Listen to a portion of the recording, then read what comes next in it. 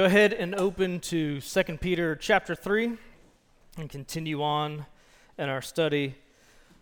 Such an awesome, the whole study's been amazing and encouraging and challenging, and got to listen. I was out last Sunday as well. I was at a church down in Sonoy. They're celebrating their 10th anniversary as a church, and when they started, I got to be, they asked me to be an external elder as they were getting their leadership in place to kind of help oversee and talk through stuff, and so I wanted to be there for that, and I hate not being here, but got to go back and experience it, and just an awesome service, awesome sermon. And so we pick up, and we're going to be in chapter 3, verses 8 through 10, but really focusing in on the patience of the Lord, And Alistair Begg is one of my favorite preachers to listen to because he's so faithful in how he handles the scripture, and he has a Scottish accent, which is just easier on the ears. And I've heard him say this so much. He says, patience is something you admire and appreciate in the car behind you, and that drives you crazy with the car in front of you, right? Like, yeah, I want to be shown patience, but I don't really want or know how to show it. Hey, Adam and Lauren, I was with y'all last Sunday. Yeah, I was talking about you and didn't realize you're in the room, but it was good stuff. It doesn't always go that way. Like, wait a second, what did I say? And the service was awesome. The pastor there is super smart. But yeah, patience. We know it, man. Patience, right? Patience is a virtue. And I think about it, I was so convicted this whole study. And, I went back, for those of us who have kids, I go back to especially when my kids were young, not y'all, other kids, but especially when they were young, they'd come up and they'd be like, you're working on something, you're into something, trying to get something accomplished, and they're, Dad, why can't we do this? Can we do this? Dad, why is this color smell this way? And Dad, why? And can we later, Dad?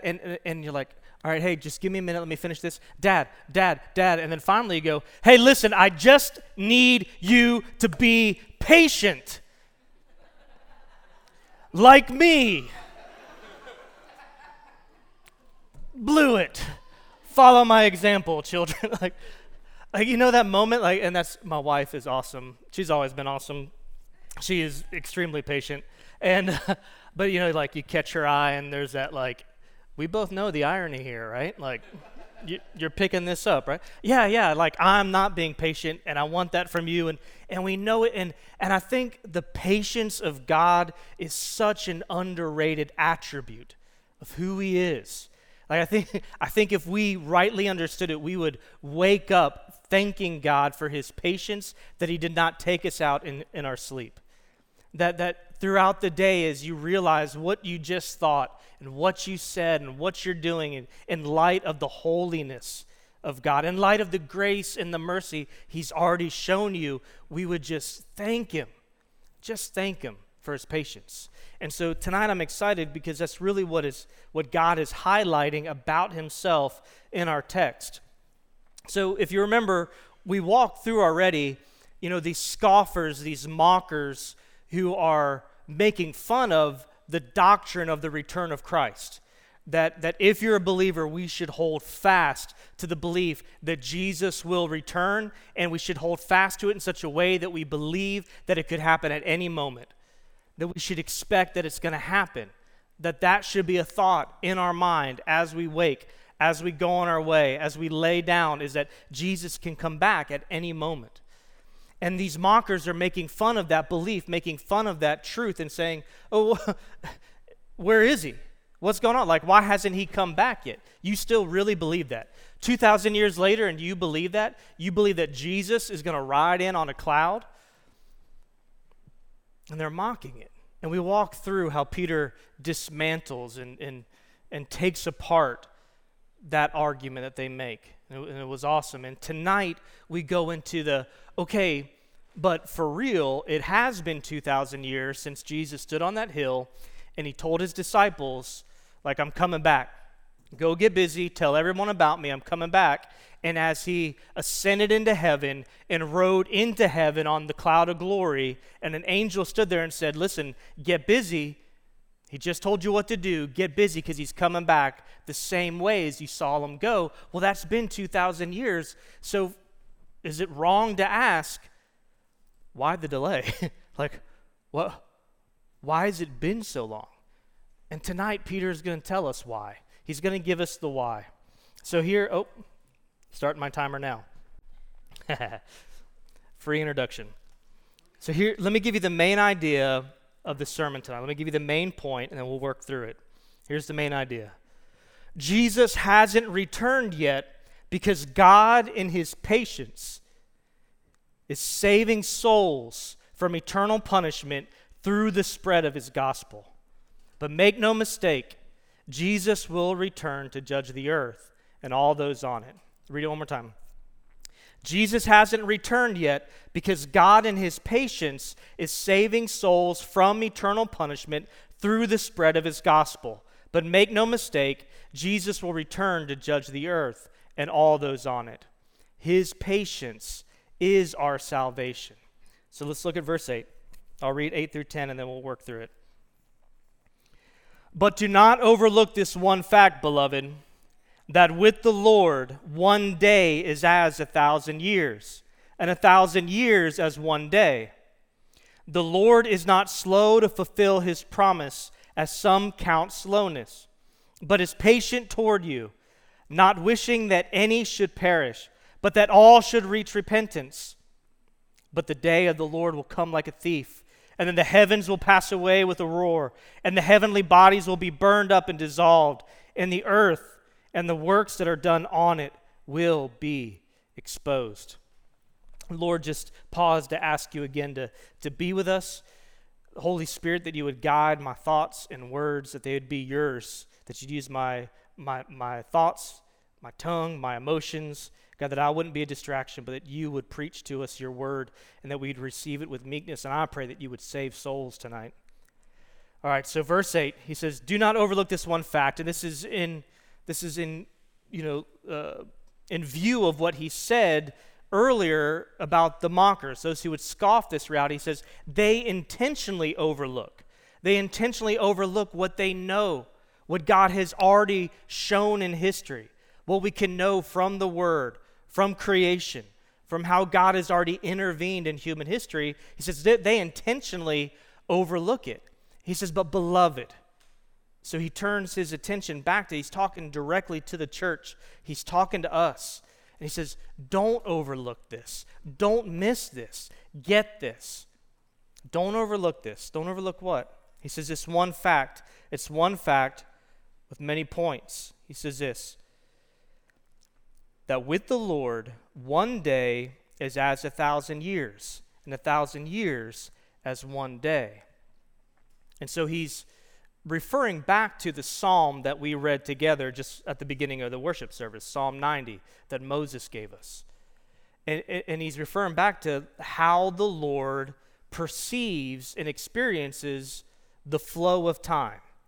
And the point is, it's very, very different than how you and I experience the flow of time, right? And I like the way the CSB, the Christian Standard Bible, puts Psalm 90, verse 4. It says it this way.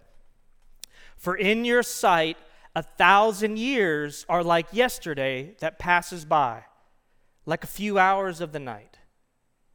The point isn't to give us some code for unlocking how the end times are going to play out. His point is, you want to know why God hasn't, or Jesus hasn't returned yet? Well, first is that God does not experience time like us. If you feel like it's been too long, when the script, if you have a problem with the fact that the New Testament says, yeah, the return of Christ is near, it's at hand, it's soon, it's imminent, we should believe that. The New Testament talks that way.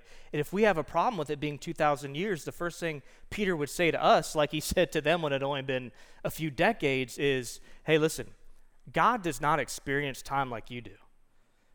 I mean, we sang about it. He's the Ancient of Days. He's eternal. There is none above him, none before him, and all of time, it's in his hand. He's not bound by it like we are. We're bound by it, right? We are caught in the flow of time, right? We can't get out of it. We can't go back upstream. We can't go downstream any faster. We are experiencing time the way that time has been ordained to pass. God is transcendent over time. He's above it. He's beyond it. He created it. He is sovereign over it. He sees it all. He's all-knowing, and he is ever present. So his experience, his perception of time is not like ours. So for God, yeah, it's been but a few moments since Jesus left that hill. He is coming soon, no matter how long it takes for us to see it happen. God transcends time. He is above and beyond it. He is eternal. He has sovereign authority over all of time. In fact, he is directing all of history to its appointed end, according to his perfect wisdom and will.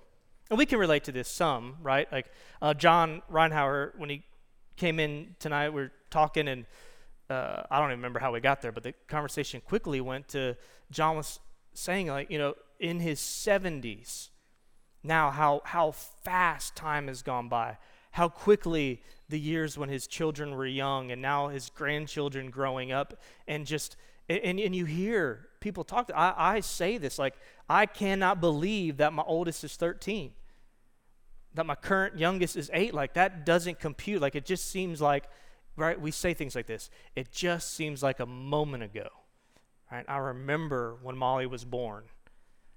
I was there. Relaxing.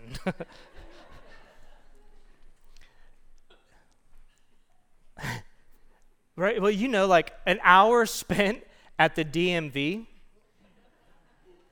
your perception of that hour is very different than an hour spent doing anything else. Right? Like your favorite hobby, right? Like, oh man, the time, our perception of it, so we can kind of get it. We can kind of get it. Yeah, like for God, the passage of time is so different. And he says, remember that. Don't overlook that.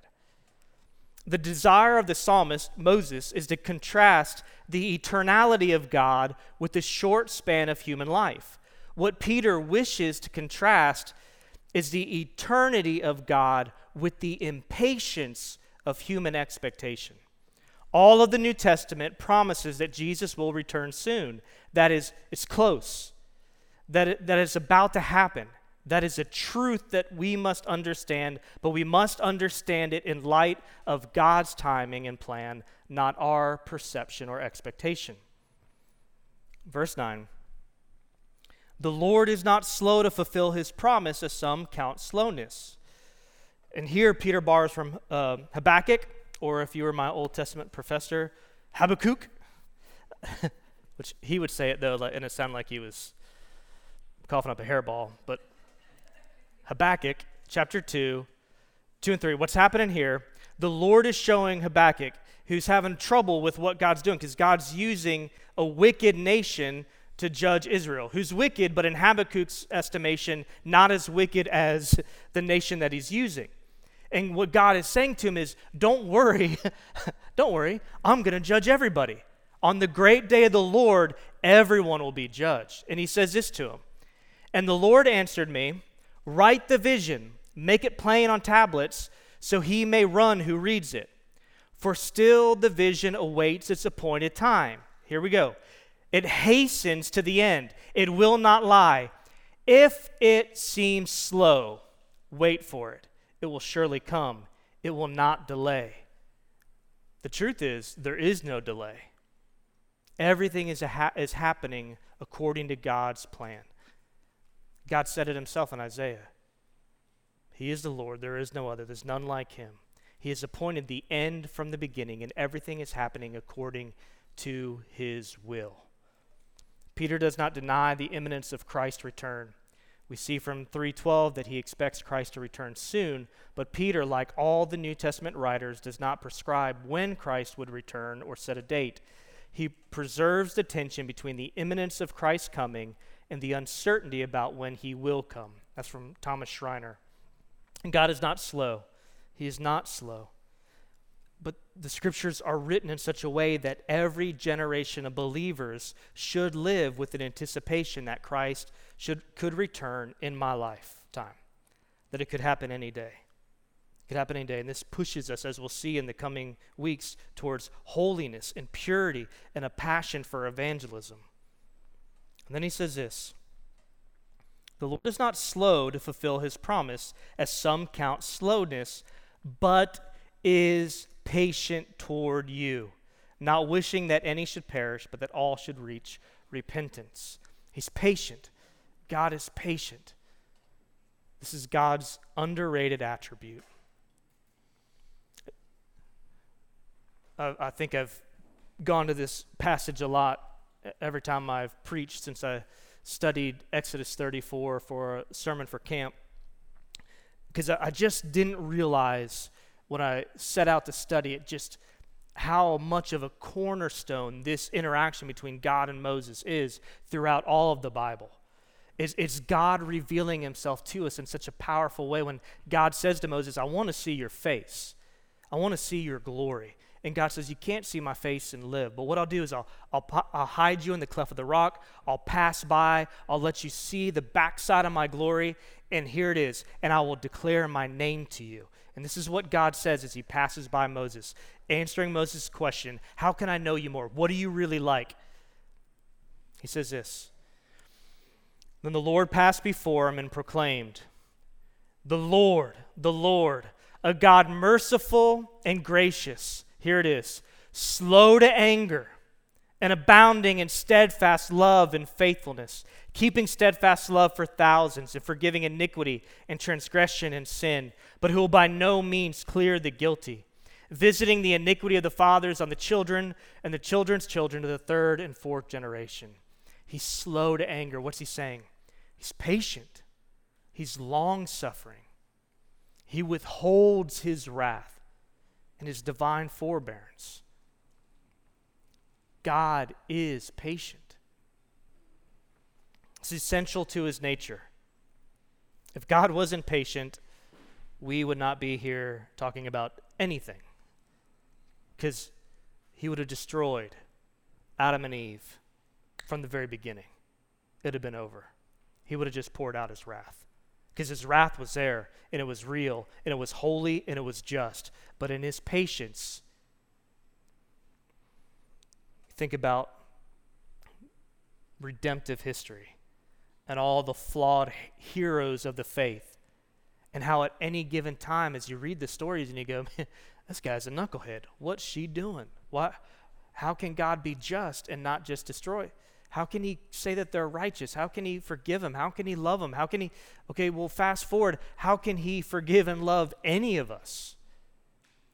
He's patient. Listen to Romans chapter 3, 23 through 26. For all have sinned and fall short of the glory of God, and are justified by his grace as a gift, through the redemption that is in Christ Jesus, whom God put forward as a propitiation by his blood, to be received by faith. This was to show God's righteousness. Here it is.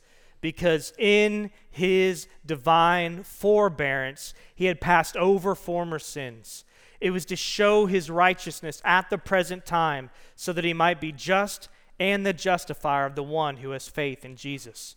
His divine forbearance. This is his patient restraint, holding back his wrath. Listen to what Vine's Bible Dictionary says here about this word.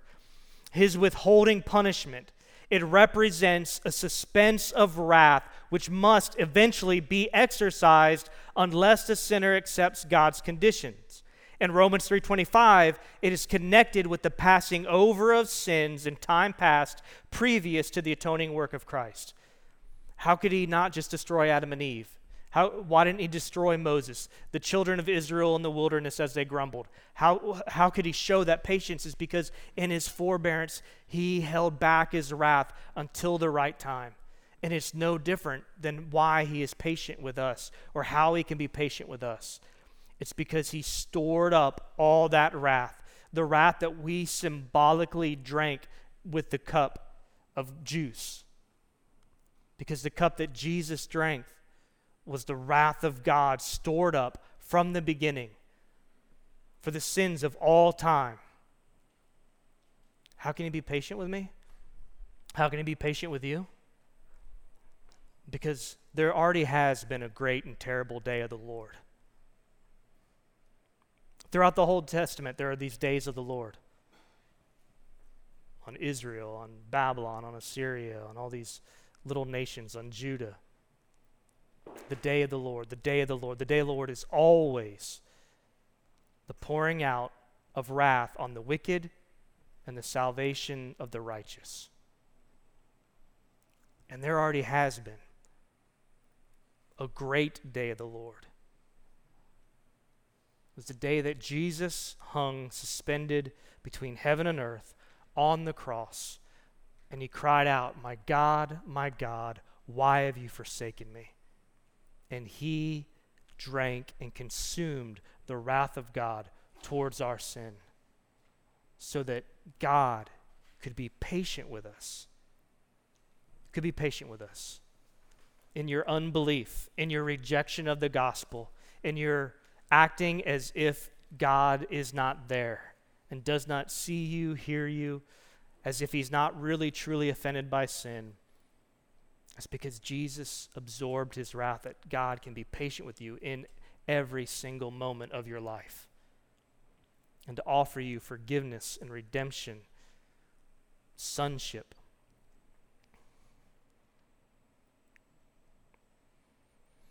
So he says, in answering this question, why hasn't Jesus returned yet?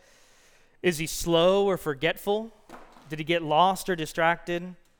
Is it all just made up? No. He's incredibly long-suffering.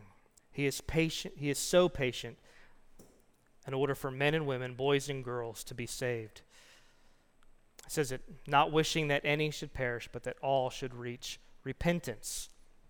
So who's he talking about here? He's already said that God is patient towards you. So who's the you?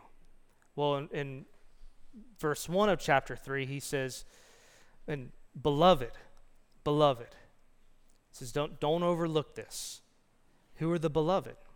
He's talking to the church. He's talking to believers. He says, in this second letter that I'm writing to you, beloved, I want to stir up your mind.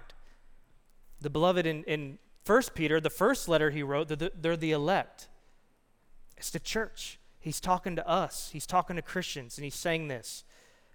God is patient towards you, not willing that any should perish, but that all should come and reach repentance.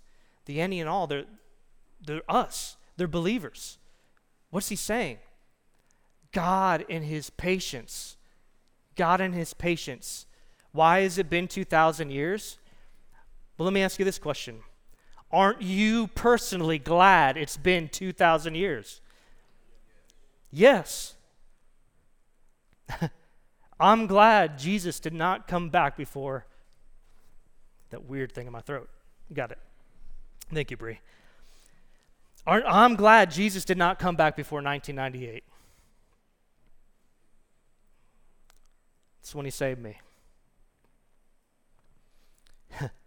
I'm glad at least he waited till 4 weeks ago.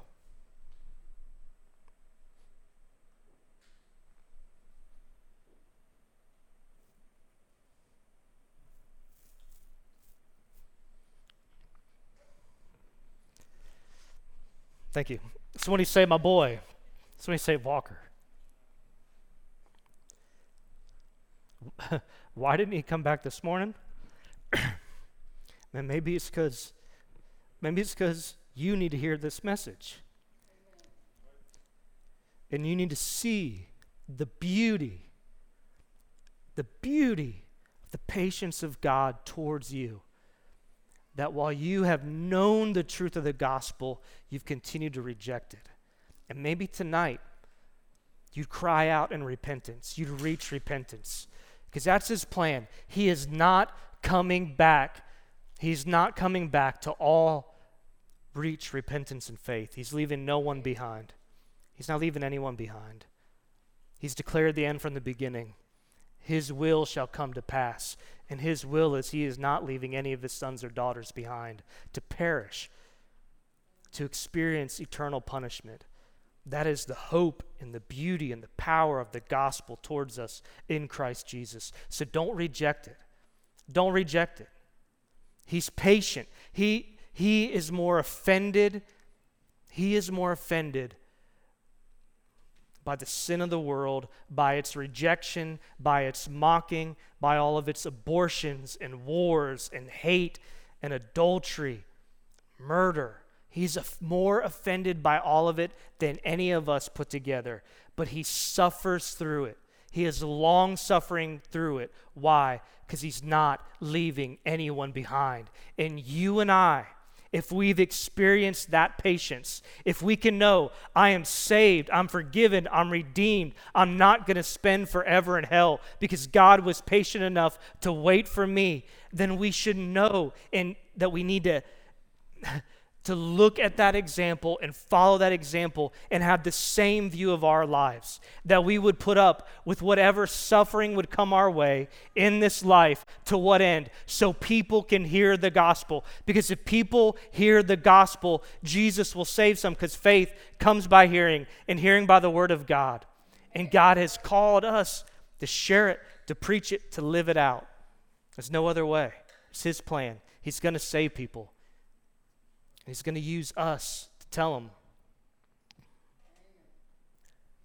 But don't get it twisted. Patience is not the same as permission. The fact that God doesn't judge sin on the spot doesn't mean that he's given permission to some sin in our life or approval of a lifestyle, a habit, or addiction. His patience gives us an opportunity to repent. So the promise is given, right? He's not coming back. He's not coming back until all those who will reach repentance reach repentance. But then he gives the warning. Promises and warnings go together hand in hand in Scripture. Verse 10, but the day of the Lord will come like a thief. And then the heavens will pass away with a roar, and the heavenly bodies will be burned up and dissolved, and the earth and the works that are done on it will be exposed. That day is coming. And this is a good warning for unbelievers and believers. Man, don't use his patience as an opportunity for the flesh. Don't buy into the lie that everything's okay because he hasn't hit you with a lightning bolt. Oh, no. He's patient. He knows that day's coming. He knows it's coming. This is a warning for unbelievers to repent. The meaning is clear. The Lord's return will be without warning, and it'll be unwanted by those who have not repented and trusted in Christ. This is like a thief, right? A thief doesn't call you and say, hey, at 2 o'clock in the morning, I'm going to come by and steal your kid's bike from in front of your garage, right? They don't do that. You'd stop them. It's unwanted. You don't want that. That's not a visitor you're looking forward to, right? For the unbeliever, that's what the return of the Lord will be like. No warning. The world will be going on as it always has, just like in the day of Noah, just like when they're eating and drinking and sinning and living as if God didn't exist, and then boom, the flood came. He's saying it'll be that way. Jesus will return to judge the world, and it's unwanted. And so that's a warning to unbelievers to know, man, no, things aren't always going to be like they are right now. The world's not going to keep spinning like it is right now. Jesus will return.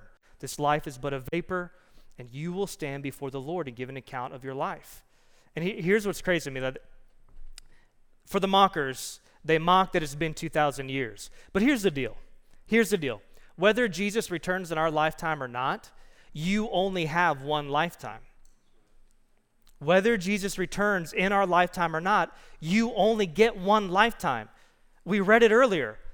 Maybe 70 years, if by some means of strength, 80 years. What is that in light of eternity? A vapor. It's appointed on a man once to die and then to face judgment. So here the warning. The warning is meant for our good, so that you would see the patience of the Lord and embrace his grace and mercy through the gospel. This is also a warning and encouragement to believers. We do not know when he is coming. We won't know the hour, the day, the year, maybe even the decade. But we should not be caught unprepared. We should be ready like a good servant for his master to return. We should welcome the return of Christ with joy, not guilt or shame. I'll read that again. This is also a warning and encouragement to believers. We do not know when he is coming. We won't know the hour, the day, the year, maybe even the decade, but we should not be caught unprepared. We should be ready like a good servant for his master's return. We should welcome the return of Christ with joy, not with guilt or shame. In Matthew 24, and I don't have time to go there, but I encourage you to go read Matthew 24, because the main point that Jesus is saying is, be ready. Be ready. Don't be caught living like the world when I come back. For them, it's like a thief. For us, yeah, it'll be unexpected, but we should be ready for it. We should live with an anticipation. And that'll be the difference between being caught found in sin and being caught found faithful. He says, and the earth and the works that are done on it will be exposed. This is God's judgment on every sin, every transgression, every iniquity, every thought, word, or deed of every kingdom, every nation, every tribe, every people group, every man, every woman. All of our acts will be seen in light of the holiness of God, and they will be judged accordingly. So please don't take the patience of God as indifference toward your sin. Listen to Romans chapter 2, verse 4. Or do you presume on the riches of his kindness and forbearance and patience, not knowing that God's kindness is meant to lead you to repentance? But because of your hard and impenitent heart, you are storing up wrath for yourself on the day of wrath, when God's righteous judgment will be revealed. Promise and warning. And he's coming. He hasn't come because he's patient, storing up wrath for the next great day of the Lord. So repent. Listen to Douglas Moo here. Imminence, defined biblically, means that the return of Christ and the culmination of history are always impending. The return of Christ is the next event in salvation history. The Christian must always live in expectation that human history may suddenly come to an end. So, our application. Again, I would say this. If you're not a believer, if you haven't repented and put your faith and trust in Jesus, then our prayer is that you would see this, that you'd hear the warning, that you would not presume on the kindness of God, but that you would repent, put your faith and trust in Jesus, experience his grace and his mercy and his love, and you would surrender to Christ and receive his salvation. That if you're a believer, that we'd see God's patience and allow it to humble us and to motivate us to emulate him. And why is he not come back yet? So people can get saved. So what should we be about? Working so that people can know the gospel. That's what he told us to do before he left. That's what he told us to do. Go tell everybody. Everything else, listen to me, Red Oak, everything else that we do in life, our families, our work, our hobbies, everything better be leveraged for the good and the spread of the gospel. It doesn't mean we can't have a hobby. It doesn't mean you can't pursue a passion in work. But if you're not leveraging those things for the gospel, what are we doing? That's going to burn up. That's going to dissolve. It's not going to last. It doesn't really matter. All that matters are eternal things. And the only eternal things on planet Earth right now are the souls of men and women and boys and girls. So let's be about showing them the goodness and the kindness and the love of God on display through the life, death, and resurrection of Jesus. Let's be about that. And sneak peek into what's coming up, like that Jesus says that hastens his return. How does that work? I don't know. I'm stuck in the flow of time with you. But God says it hastens his return. So you know what I do? I believe it. I believe it. So let's be about the gospel. Let's give Charles Spurgeon the last word here. God calls us until the world is destroyed with fire to go on saving men with all our might. Every year that passes is meant to be a year of salvation. Let us make it so by more and more earnest efforts to bring sinners to the cross of Christ. I cannot think that the world is spared to increase its damnation. Christ came not to destroy the world, but that the world might be saved through him. So as every year rolls by, let us regard it as salvation. Let us spend and be spent in the hope that by any means we may save some. Pray with me. Lord Jesus, we love you, and we thank you for your goodness, your kindness, your steadfast love. And Lord Jesus, God, Yahweh, we worship you for your patience. Thank you. Thank you for being patient with me, a sinner. Thank you that you didn't destroy me today because of my thoughts, but you're patient towards me. God, I pray that we would wake up tomorrow morning with this on our mind, that you're patient, but you are returning, and I pray that that would drastically change how we then spend our lives. God, I pray that you would receive glory and honor in how we worship you now through song, and I pray that in your kindness you would lead lost men and women to repentance right now, that you would convict them of sin and give them the gift of faith, and that they would cry out in belief and repentance, and that they would surrender to you, and that you would be glorified. We love you, Lord, in Christ's name.